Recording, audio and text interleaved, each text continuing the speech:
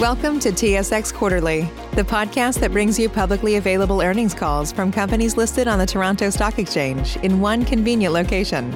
Gone are the days of looking through confusing websites. You'll find the important information right here. Enjoy the call.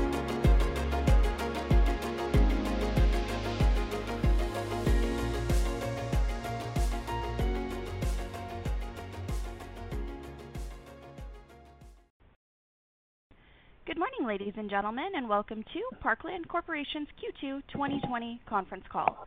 At this time, all lines are in a listen-only mode. Following the presentation, we will conduct a question-and-answer session. If at any time during this call you require assistance, please press star zero for the operator. This call is being recorded on August 7th, 2020. I'd now like to turn the conference over to Brad Monaco, Director of Capital Markets for Parkland. Please go ahead. Thank you. With me today on the call are Bob Espey, President and CEO, Darren Smart, Senior Vice President, Corporate Development and Interim CFO, and Dirk Lever, VP Capital Markets. We also have Ian White, our SVP Strategic Marketing and Innovation, available for Q&A. This call is webcast, and I encourage listeners to follow along with the supporting slides. We will go through our prepared remarks, then open it up for questions from the investment community. Please limit yourself to one question and a follow-up as necessary. And if you have other questions, re-enter the queue. We would ask analysts to follow up directly with the capital markets team afterwards for any detailed modeling type questions. During our call today, we may make forward-looking statements related to expected future performance.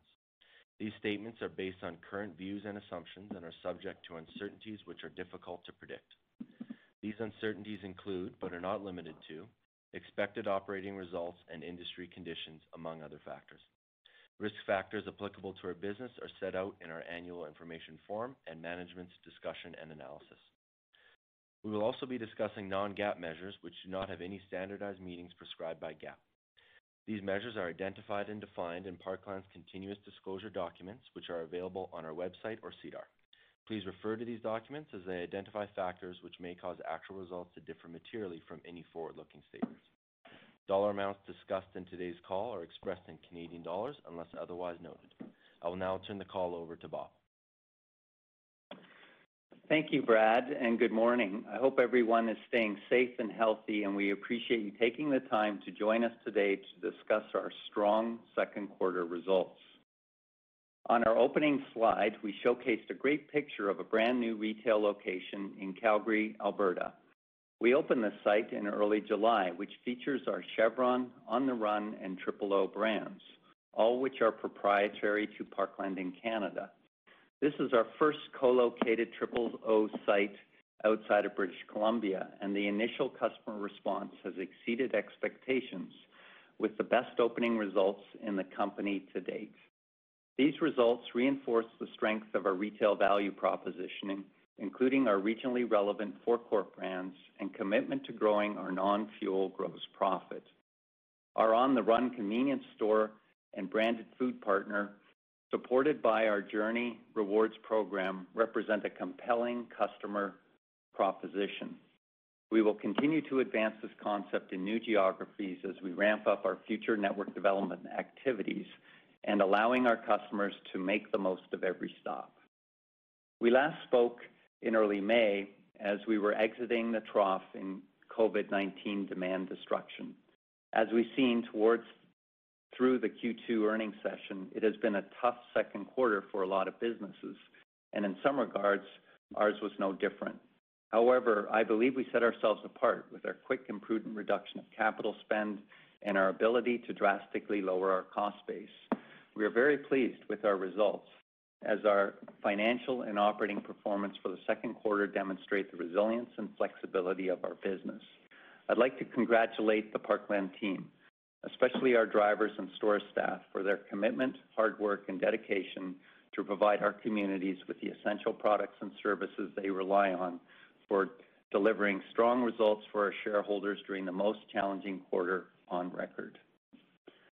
Despite the challenging environment, we continue to advance our growth strategy and delivered on many key milestones. Let me touch briefly on some key highlights from the quarter.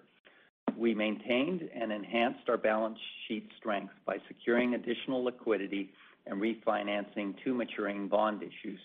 totaling $400 million, which is now not due until 2028. Parkland is well positioned to manage through any further uncertainty and capitalize on growth opportunities. In late June, we delivered on our national rollout of Journey Rewards and launched the program at over 900 sites across Canada. I will speak in more detail when we get to the retail segment, but we are off and running with Journey and are excited with the early results. We safely completed the Burnaby turnaround, and while we were delayed and adversely affected by some contractor productivity challenges and COVID-19, we were up and running in late April and did not have a single case of COVID-19 during the turnaround.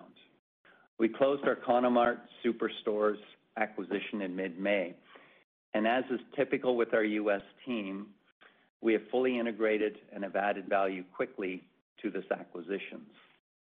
Thanks to both the Parkland and Economart teams for working hard to close the transaction in the middle of the pandemic. We proudly supported our Canadian, U.S., and international communities through the pandemic by donating over $4 million of fuel and premium food items to frontline healthcare workers in Canada's truck driving community. I'll now pass over to Darren to go through the corporate financial results. Darren? Great. Thanks, Bob, and good morning, everyone. We delivered adjusted EBITDA of $191 million for the quarter. As you can see in the chart on slide 4, our combined marketing segments in Canada, USA, and international increased relative to last year, driven by strong fuel margins, acquisitions, organic growth, and operating and MG&A cost savings. These accomplishments helped offset volume declines due to COVID-19. As you would expect, our supply segment was lower year over year due to the turnaround, which was extended into April, and strong comparable refining margins in Q2 2019. Recall that there were unplanned outages along the west coast of the U.S. in Q2 2019, which supported our refining margins last year. I alluded to operating and MG&A cost savings, and you can see the magnitude of these on the right-hand chart. Total OPEX and MG&A was $282 million in the quarter, which is 22% lower than our $362 million in Q2 2019. Our ability to deliver these efficiencies highlights the flexibility and adaptability of our business model and teams, and we are extremely pleased with how operations adjusted. Savings were driven by the variable nature of some costs and proactive cost control measures, supported by some benefit from the Canadian government's emergency wage subsidy program. When considering the strong operating performance and actions to reduce spend in late March, we were again able to self-fund our CapEx, acquisition activity, and dividends paid in the quarter. On to slide 5, our original capital expenditure guidance was $575 million for the year, which we quickly reduced to $275 million in late March in response to the impact of the pandemic. That prudent decision, along with our strong operating performance, helped generate significant cash flow in the quarter. Strong cash generation and business resiliency gives us confidence to increase growth capital by $20 million.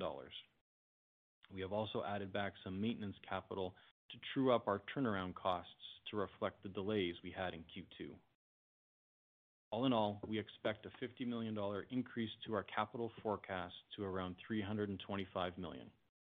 This is well supported by our results year to date, as well as our balance sheet strength. We sit at $1.6 billion of liquidity at the end of Q2, plenty of cushion and capacity for growth.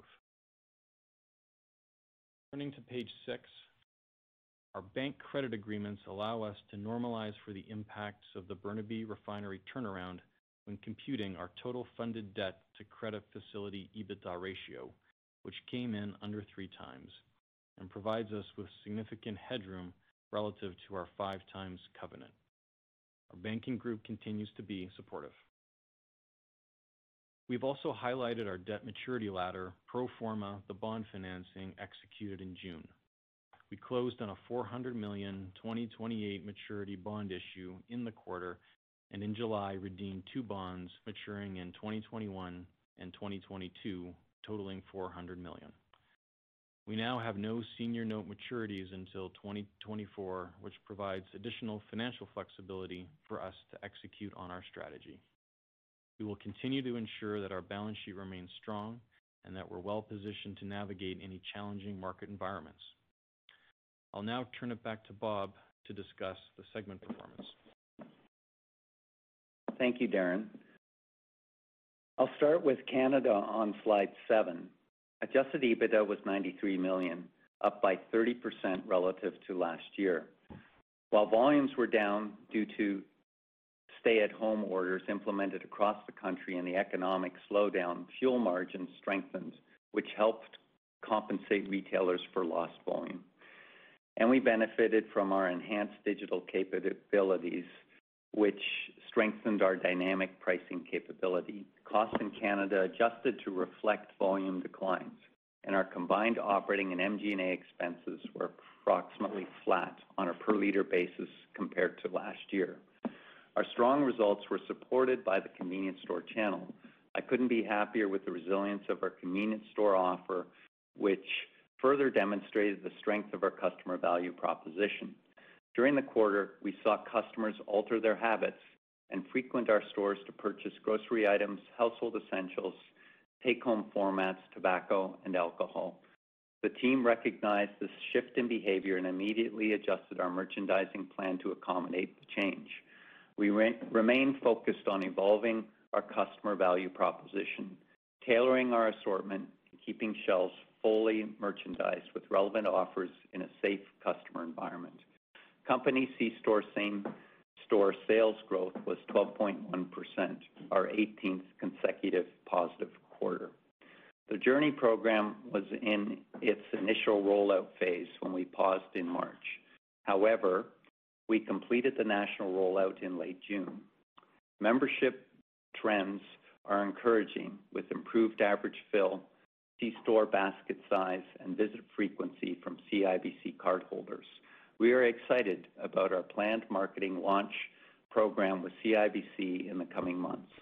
Membership sign up in the key area of focus for the upcoming campaign. If you have not signed up, go to the Journey app and join. It is free, and you can start to save. You can even win $1,000 for fueling up with us. Our commercial operations performed well and continued to win new business in the quarter. It speaks to the quality of our team being able to sign up several multi-million-liter cardlock customers during the pandemic. In terms of the recovery, the chart on the right of slide 7 represents fuel and petroleum product volume since the start of March. As you can see, the recovery in volume has not been linear, but has been clear. Retail volumes have increased 40% from April lows. Commercial has recovered more slowly, but did not experience the same initial drop. Both are sitting around 15% lower in July relative to 2019. Margins have moderated slightly from Q2 2020, but remain strong. For our international operations, we delivered adjusted EBITDA of $54 million, a decrease of $20 million compared to last year. Considering the more extensive COVID impacts in the region compared to our Canadian and U.S. operations, we are extremely happy with the result. The geographic diversity within the region and the ability of the team to continue to win new business was evident in the quarter. As an example, we secured a 5-year supply agreement in Guyana to service Exxon's offshore operations. The team has grown our commercial and wholesale volumes in the construction, power, and natural resource sectors across the region. You can see the volume trend for international on the left-hand chart on slide 8. Our retail line of business was hit hard in April due to strict curfew laws, with many sites closed early in the pandemic. We are in a seasonal low for tourism, and you can see how our robust base business has recovered with retail volumes off 10% relative to 2019. Commercial volumes were strong in the natural resource sector and benefited early on from higher than expected marine bunkering business. These volumes have fallen off slightly as some of our commercial-driven markets have recently shut down due to COVID-19, and the aviation business remains down. We expect this to be fluid for the remainder of 2020, but are happy with how overall operations have responded. We have also made significant progress on costs and integration activities during the second quarter, with combined operating and MG&A cost reductions of $18 million relative to prior year. Our U.S. segment delivered second quarter adjusted EBITDA of $22 million, reflecting organic growth and the impact of acquisitions, strong per unit fuel margins, and increased national account sale and marine fuel sales. The U.S. was not immune to COVID-19, with the largest volume declines in the northern tier where Bakken energy activity was down. Retail volumes also declined. However, the rural and suburban nature of our operations supported volumes relative to other areas of the country, and strong rack to retail margins offset that decline. Excluding acquisition growth, we grew in a very difficult quarter through our ability to add customers. A steady diet of new customers is the lifeblood of any healthy business, and we added over 300 new commercial customers in the quarter with several multi-million liter wins. Finally, turning to supply, we delivered $40 million of adjusted EBITDA, significantly lower than 2019, primarily due to comparable quarter having 95% refinery utilization and strong refining margins tied to unplanned outages along the west coast of the U.S. I'm proud to say the refinery team successfully managed through the COVID-19 challenges while remaining healthy and safe. It was a large and complex scope of work. We had additional COVID-19 safety measures and issues related to weather, power failures, and contractor productivity. We mitigated as best as we could the pandemic, but did incur roughly $15 million of additional capital relative to our $60 million guidance. The refinery was up and running in late April, and we have tempered utilization to the underlying market demand. In May and June, utilization was between 75% and 80% and is currently running between 80% and 85% through July. We will optimize the product slate and utilization as market conditions change. We continue to progress our overall supply strategy, evaluating optionality for product import into Quebec and Ontario, negotiations with suppliers, and building our co-processing capability. The refinery has demonstrated optionality by switching from tallow to canola due to product availability. On slide 11, I wanted to reiterate some of the opportunities in front of us for growth. This quarter has demonstrated the agile nature of our operations and ability to flex our business model quickly in a volatile economic environment. Just as we can pull back on growth early in the pandemic, we can ramp it back up. We have numerous options, most requiring small capital investments, and you can see some examples on the page. We are not getting ahead of ourselves, however. We will continue to be prudent stewards of capital and look for high return projects. This includes acquisitions, where we will look to continue our disciplined activity in the U.S. on the back of our strong cash flow generation, ample financial flexibility, and improving market backdrop. The extent and duration of the pandemic remains hard to predict, but our growth capabilities remain intact, and the team is ready to opportunistically execute our strategy. As I said with our Q1 results call, in challenging times, the resilience and flexibility of our business shines through. We have a diverse product and geographic footprint. When you combine this with our entrepreneurial culture, strict financial discipline, and organic growth initiatives, I believe we are well positioned in the second half of 2020 and beyond. Thanks to the entire Parkland team for a great quarter and a continued focus on safely supporting our customers and communities. Thanks to those on the line for your support, and we'll now open the line for questions. Thank you. Ladies and gentlemen, we will now begin the question and answer session. Should you have a question, please press star followed by 1 on your touch-tone phone. You will hear a 3-tone prompt acknowledging your request, and your questions will be polled in the order they are received. Should you wish to decline from the polling process, please press star followed by 2. If you're using a speakerphone, please lift your handset before pressing any keys. One moment for your first question.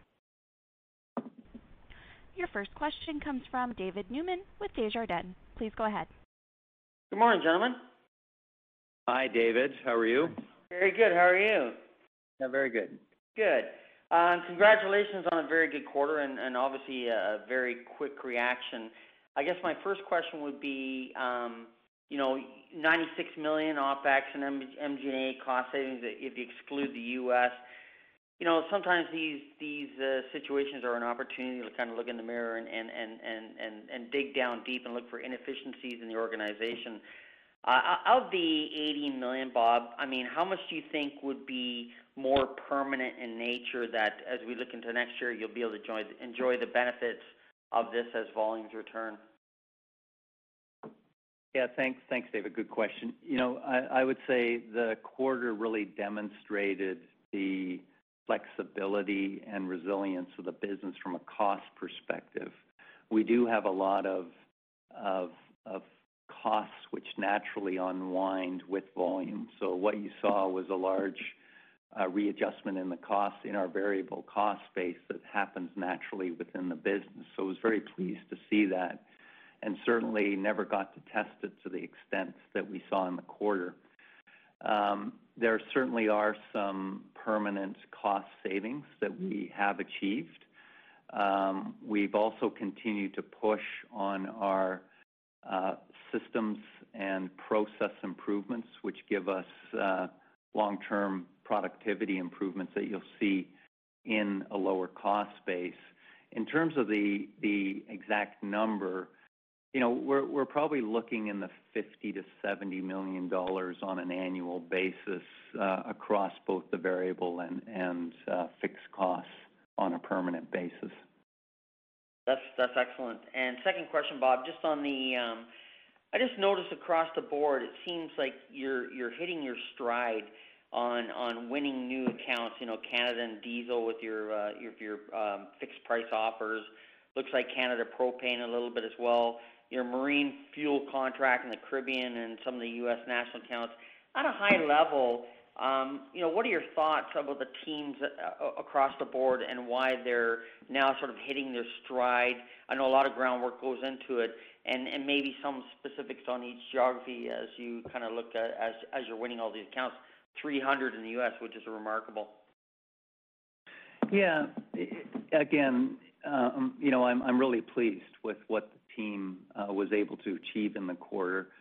And I think what the wins do is speak to the commercial intensity of our team and also our ability to continue to service our customers throughout the pandemic and under any conditions. And that ability to continually serve is certainly the foundation of our success as a business. It allows the sales team to go out and win new business. I would say some of the items that the commercial business across each of the regions has been able to do is we've spent a lot of time last year implementing a new sales generation process, a lead generation process called Storm. We've successfully implemented that across the business, and that's helped us track and also help the teams in terms of winning and landing new business. The other thing is we've been able to leverage national accounts now across multiple jurisdictions. That's helped the fact that we're in multiple regions. And then, finally, our risk management has enabled us to improve our customer value proposition and offer fixed price contracts to customers so that they could take advantage of lower commodity prices. So, there's a number of things that have come together. Certainly a lot of hard work that was done last year is we're seeing the benefits of that in 2020. And the system you put in is called Storm, if I'm not mistaken. Is that what you said? Yeah, it's a sales lead generation and management process. And if I could just squeeze in one more, Bob, in the U.S., is there a growing awareness of your national, as you've tethered together your rocks down in the U.S., that there's a growing awareness of your national exposure? Is that kind of hitting critical mass? Look, we're still in the rocks that we're in. I mean, we do have great businesses there and great teams. Overall, relative to the U.S., our presence is very small in the U.S. And hence the opportunity on the M&A side to continue to be the acquirer of choice in those regions, buy great businesses and fold them into our business like we recently did with Conamart. Excellent. Thanks, guys. Great results. Great. Thank you, David. Thanks for your support. Your next question comes from John Royall with JP Morgan. Please go ahead. Hey, good morning, guys. Thanks for taking my question. So the C-store comps obviously came in really strong despite some of the headwinds you called out, but I was just hoping to pull out the fresh food and dispensed beverage piece. Curious as to whether you're seeing consumers become more comfortable with that type of activity, or if you think maybe there's a longer-term kind of impairment there. Yeah, hi, John. It's Bob Espey. We do have our SVP marketing here today, and I'll turn that question over to Ian White. John, yeah, thanks. It's Ian. I would say, through the worst of the pandemic, certainly into the spring, we saw that business come right off. And for safety reasons, we had, we made some changes at sites. We had stopped a majority of the dispensed beverage programs. What we have seen as new protocols have come into place, as consumers have become more comfortable sort of living in the current environment, and as the team has put a lot of good preventative measures in place and made customers feel more comfortable, we've seen that business come back, particularly in the summer months with, frozen dispensed beverages, et cetera. So we are seeing that business come back, and we're pleased with the trend to this point.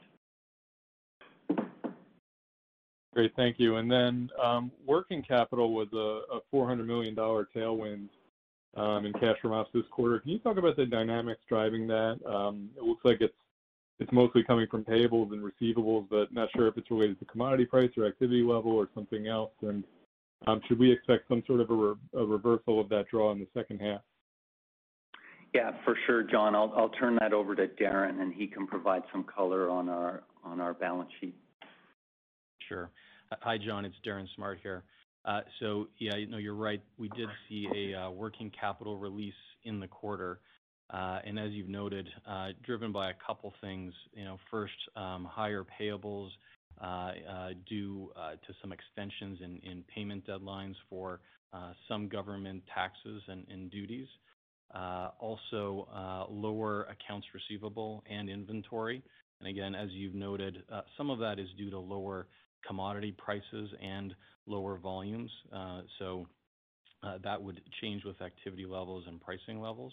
But I'd also note that we did have very focused efforts in the quarter on our AR collection, and you're seeing some of the benefit of that as well. Great. Thank you very much. Thanks, John. Your next question comes from Michael Van Elst with TD Securities. Please go ahead. Thank you, and congrats on some strong execution in the quarter, guys. David stole a lot of my questions, but I do have a few things that I wanted to clarify and then touch on. So the $50 to $70 million in that you mentioned, Bob, in terms of I guess savings that are more sustainable on an annual basis. So that's even once the once the volumes recover to normal levels, you're comfortable that that's $50 to $70 million of annual costs that are out of the system? Yeah, there's certainly we will be able to retain some of those cost savings. Again, in the background, the team's doing a lot of work on our systems and processes that's enabling us to get some productivity improvements on a permanent basis. And is it more geared to one of the divisions that you're able to get more permanent savings? At this point, I would take that number across the business. Certainly some businesses are going to retain more than others, but I'd encourage you to follow up with Brad and Dirk after the call on that. Okay, great. As far as the On the Run rollout, can you update us as to where you are in terms of number of stores now with that banner and where you see that going the next few years? Hi, Michael. Yeah, it's Ian White. The exact number I'd have to come back to you on because I don't have that handy, but I can tell you around the rollout. So we were aggressively, as you know, pursuing that rollout across Canada. We did pause the rollout as a result of COVID. We have since, ramped up the thinking, and we'll be hitting the ground running in 2021. We are continuing to refine the process as well as we open new sites. So Bob referenced the new site that we just opened in Calgary, where we're seeing terrific results from our partnership with Triple O's. So that's got us even more excited and encouraged to continue to progress the retrofit program and also build new locations. So I'd have to have the team to come back to you to make sure I've got the exact number for you, but we anticipate to ramp up that activity in early 2021 and beyond. Is it getting anywhere near the 900 sites that you have the Journey at? I would say we're probably a little less than halfway there at this point.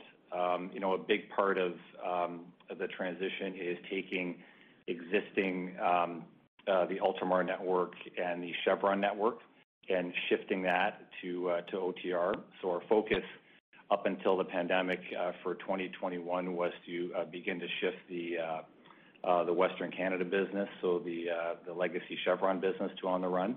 So that's our next area of focus. Those are some of our highest and most productive locations. Part of the reason we've held off to this point is we wanted to make sure we felt really good about the concept, the productivity metrics. We were seeing the results, and we're at a point now where we want to start to push quite aggressively to complete that. So, a big part of it, as you said, is really the value of the ecosystem to tie in our forecourt and backcourt brands. So that's going to be an important area of focus for us as we ramp capital back up again. So Ian, does it make it more challenging then to roll out the Journey program when you have multiple banners that this is tied to? Part of the reason we created, fair question. And part of the reason we created Journey as an independent brand was to allow us to have multiple brands associated with it, particularly given our strength of having regionally relevant forecourt brands across the country in different geographies. So, it's certainly optimal for us to have all of our brands connected. We believe that having now Journey rolled out to these sites will just accelerate the productivity of On the Run. So I think the short answer is, we're quite pleased what we're seeing with Journey, irrespective of On the Run branded backcourts in a number of these locations, but feel that as soon as we do that, it'll just accelerate an already successful program. Great, thanks, guys. Your next question comes from Steve Henson with Raymond James. Please go ahead. Yes, good morning, everyone. First question is the possible or potential M&A environment. I apologize if I missed it in your opening remarks, but you did refer to some additional capital spend coming forth, and I was just curious whether or not you've reassessed the M&A landscape, which you've previously suggested you were going to pause on.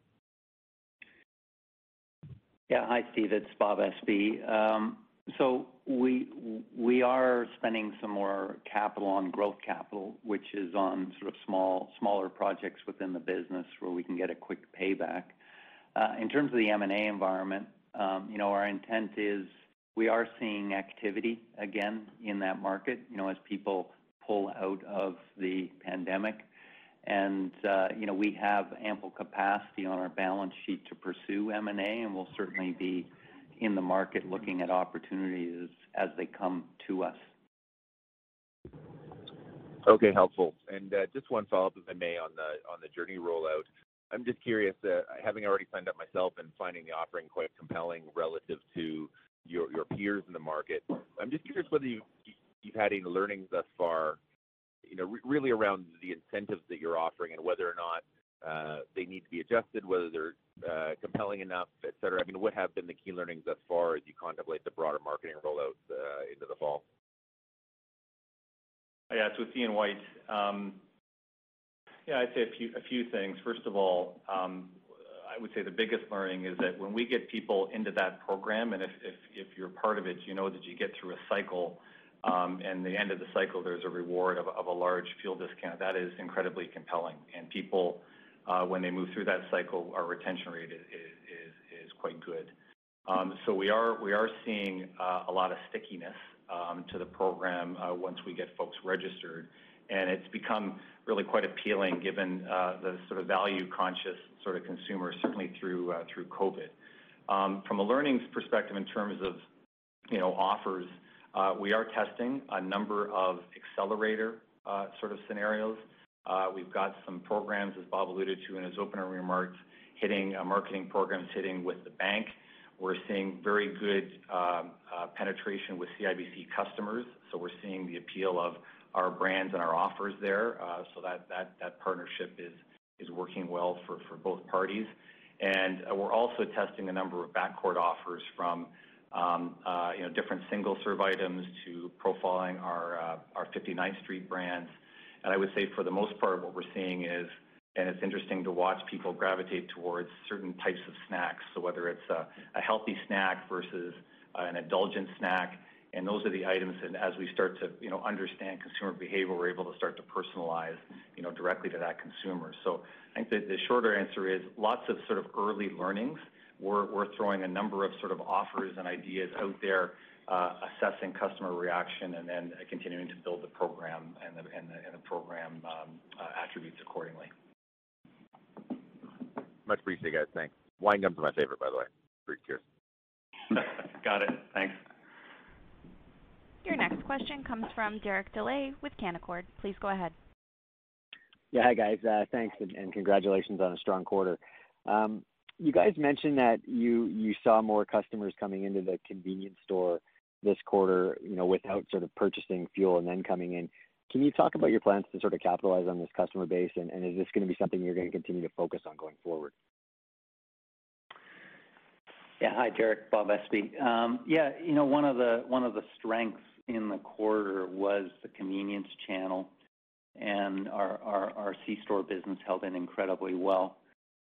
We did see a change in consumer behavior. It became an alternative for some of the basics that people need. And the beauty of the convenience channel is you can get in and out quickly. And certainly in the early days of the pandemic, that was important to consumers.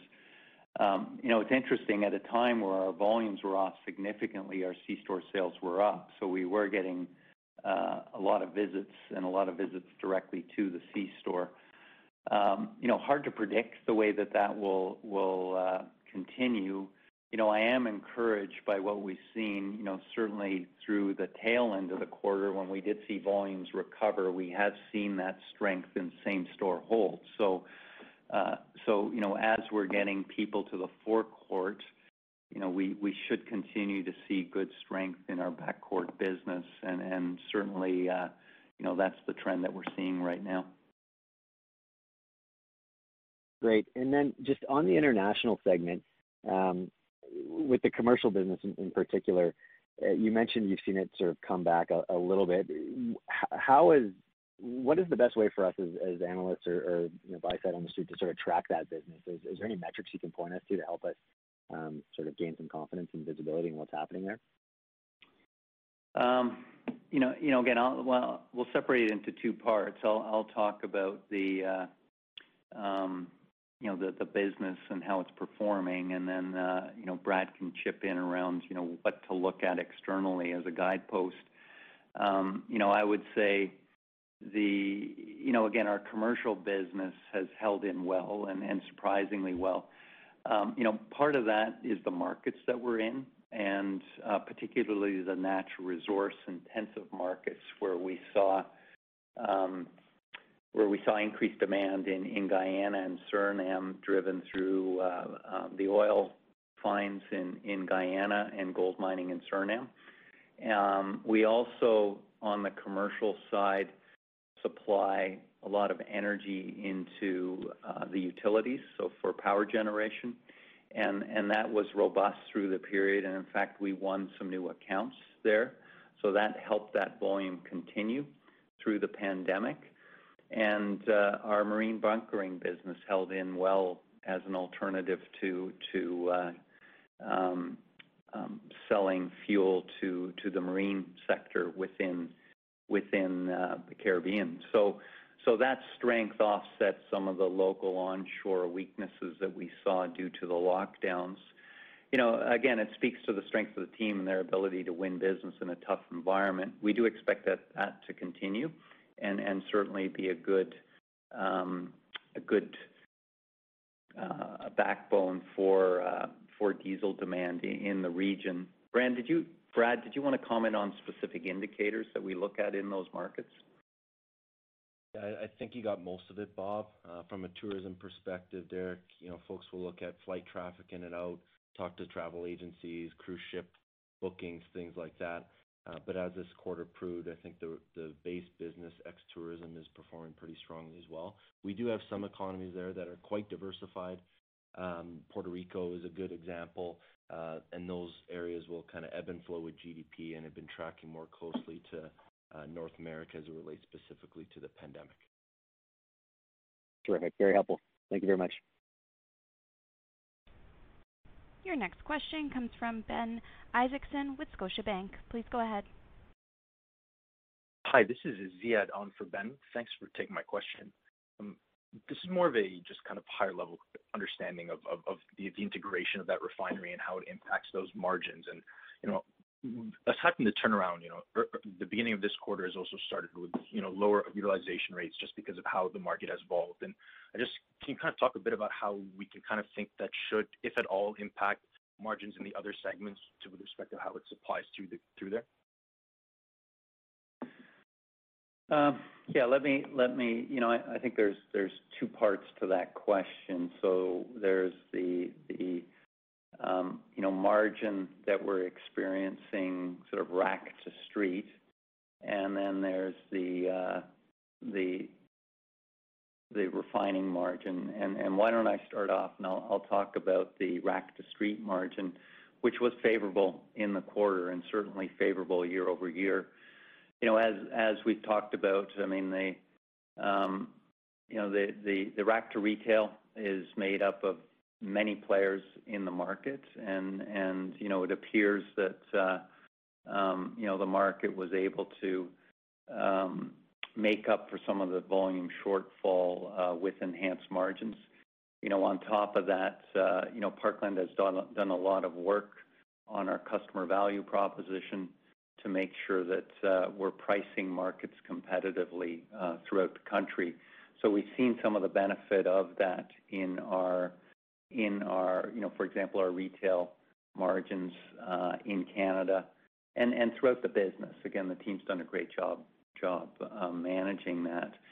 Specifically with the refining margin, why don't I turn that over to Brad and he can provide some comments on that. Sure. I think short answer, Ziad, you got to separate the refining margin from the rack to retail. If you take that out, I think our retail margins would have been pretty consistent. We do, the retail group will buy at a competitive price in the market from the refining group, so you do have to separate those. Perfect. Thanks, guys. Your next question comes from Vishal Shreedhar with National Bank. Please go ahead. Hi, thanks for taking my questions. On the data analytics that you've chatted about recently, wondering if that had a factor in the strong fuel margins we saw in Canada, if at all. I know it's early days. And what opportunity you see with those initiatives on analytics in terms of fuel margin expansion? Yeah, as we've indicated, one of our pushes in 2019 was to stand up and start to build a digital analytics capability. One of the things that our business has a lot of data. We're a very data-rich company. We weren't necessarily very good at utilizing that data. Our data platform that we're building, and you would have seen a release around a partnership with Amazon Web Services, has really allowed us to get better visibility into the business on a micro-market basis, and just make sure that we're managing our customer value proposition appropriately for that local market.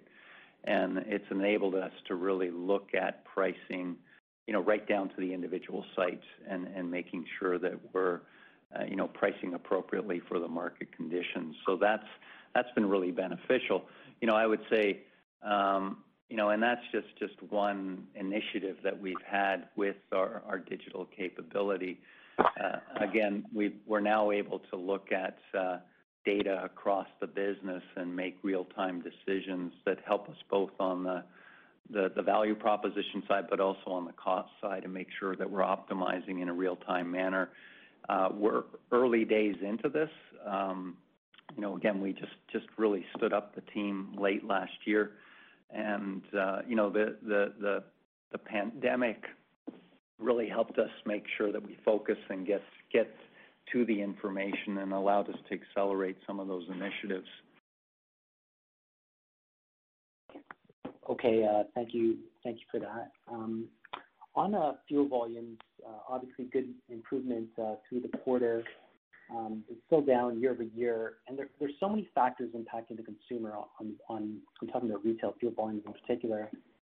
There's work from home dynamics. There's perhaps vacationing and driving vacations within the country, and other factors as well. Wondering, as you look out, is this a situation where Parkland envisions retail volumes permanently impaired, or do you see this gradually offsetting over time? Hard to predict where it's going to go. I would say our observations so far are accurate to what you've said. We have seen the commute volume come off. We have seen, some of our non-urban sites that are gain volume because of the phenomena of people staying in Canada and driving. So, there has been an offset there. It'll be interesting to see through July and August. Those are the big months where folks take holidays, how that persists. And then, on the commute side, what we've seen is commute volume come back outside of the urban centers, as people have returned to work in industrial environments and non-urban offices.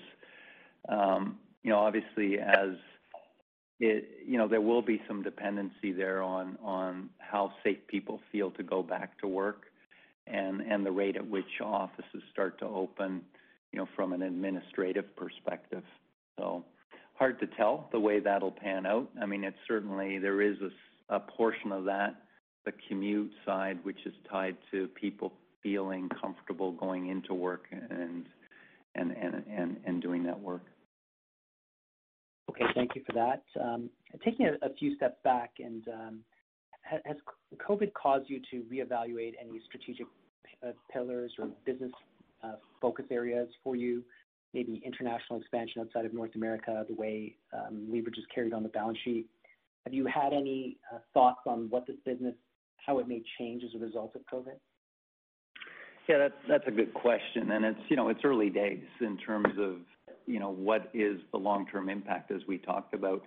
I would say what the recent quarter, the last quarter and a half have allowed us to see is the resilience and flexibility of our model. Certainly what we've seen in the convenience segment has been encouraging in terms of the strength of that. And I would say in other areas where we have seen volume declines, the ability of the business to scale, quite dynamically around that has been encouraging. You also have to keep in mind we were in a turnaround through that period. So, of our first half of the year, 3 months of earnings have been lost because the refinery was in turnaround, which was a planned turnaround. But, that needs to be taken into account when you do look at the business. If we were to sort of normalize that would have had a large impact on our earnings through a positive impact through the quarters. So as we step back, the business has proven to be dynamic and flexible, and all segments have shown that they can be profitable throughout, what has been a very tumultuous time in the macro economy. Thank you for the comment.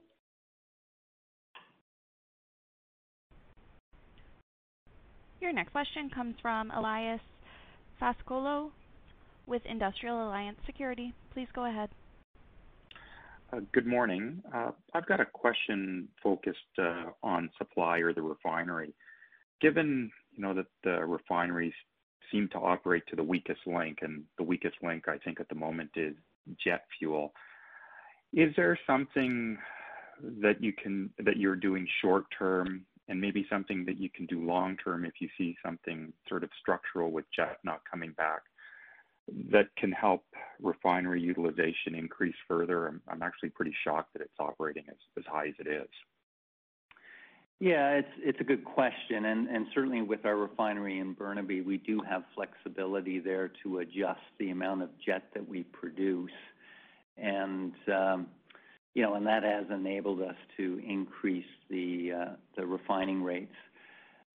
Dirk, did you want to comment specifically on the refinery and its flexibility around that area? Sure, and thanks very much. Thank you, Elias. Yeah, as our utilization rate had gone down, we had a better ability to take the distillate, so the heavy end of the barrel, and shift it away from jet and into diesel production. But as our production level, our utilization rate comes up, then we're going to have to shift more towards the jet side. So if you see us running at 85 versus 75, that should be an indication that we're starting to see some jet demand come back. We are one of the largest suppliers to that Vancouver International Airport. We are connected directly by way of a pipeline to that airport. And as they are building out their seaport facility, we'll be able to also send it by way of barge.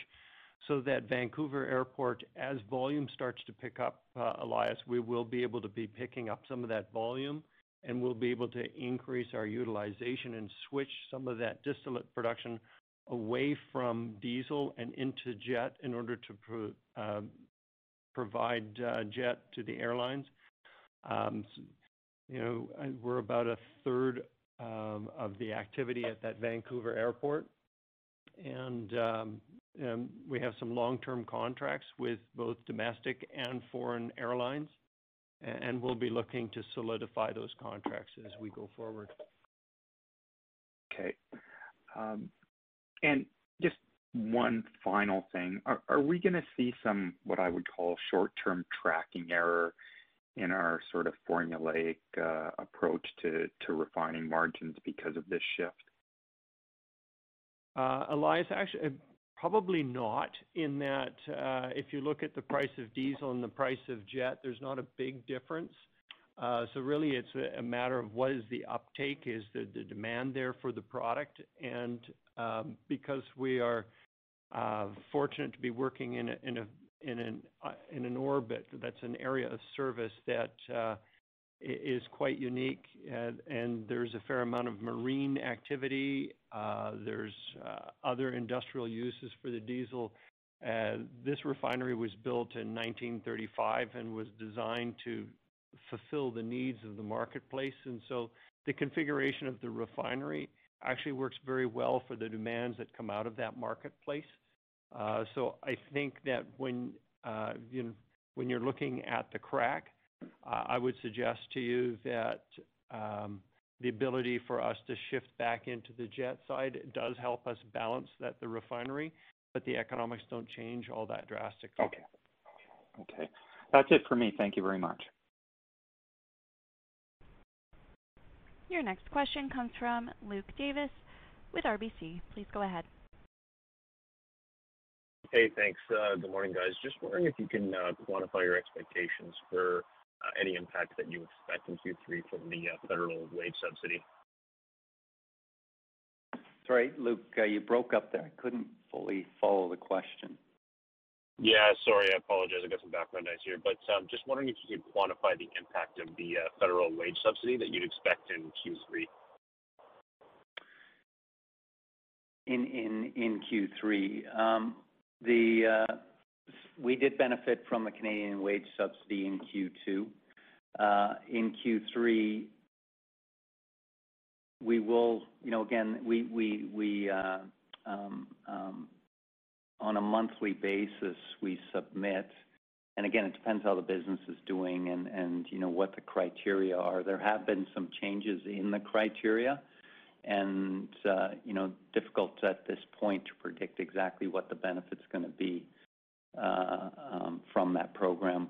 Again, we are thankful for the government for their assistance, and certainly through the pandemic, the program helped us keep some of our sites open, and as you're aware, we're designated an essential service, and that certainly allowed us to keep the sites open and service local communities across Canada. Great, thanks, Bob. Your next question is a follow-up from David Newman with Desjardins. Please go ahead. Yeah, just a quick one, guys. On the sustainability of the margins in Canada, one of your competitors did remark that they were buying low-cost fuel in the spot market and selling physical inventory forward. So I'm just wondering, is there anything that you did through the 2Q period that might allow margins to persist at these pretty decent levels into the third quarter? Again, our supply group was very active, making sure that we found the best value for Parkland. We certainly worked with our refining partners across all of our jurisdictions to make sure that we, lift from them in the most effective manner possible. In terms of projecting forward, again, difficult to do at this point, but certainly our teams, both on the marketing side and the supply side, are keyed in on that, and we'll make sure that we take our fair share of what the market gives us. Excellent. Thanks, Bob.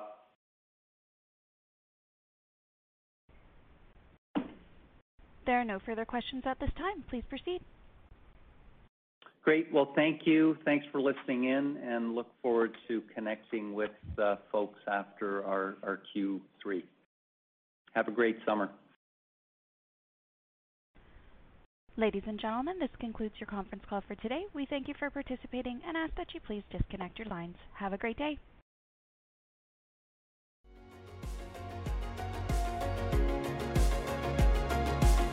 Thank you for listening to TSX Quarterly. If you enjoyed the cast, remember to leave a good rating.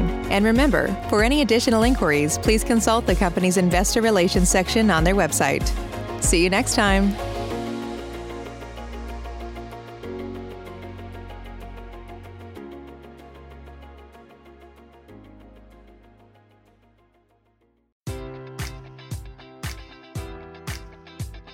Enjoy all your favorite sports like never before at BetMGM. Sign up using code Buckeye and receive up to $1,500 back in bonus bets if you don't win your first bet. When you register with BetMGM, you'll get instant access to a variety of parlay selection features, live betting options, and the best daily promotions in the business. And with BetMGM at your fingertips, every play and every game matters more than ever. Place your money line, prop, or parlay bets with the king of sportsbooks today. Sign up using code Buckeye and receive up to $1,500 back in bonus bets if you don't win your first bet. BetMGM and GameSense remind you to play responsibly. 21 plus and present in Ohio, subject to eligibility requirements. Rewards are non-withdrawable bonus bets that expire in 7 days. Gambling problem? Call 1-800-GAMBLER. In partnership with MGM Northfield Park.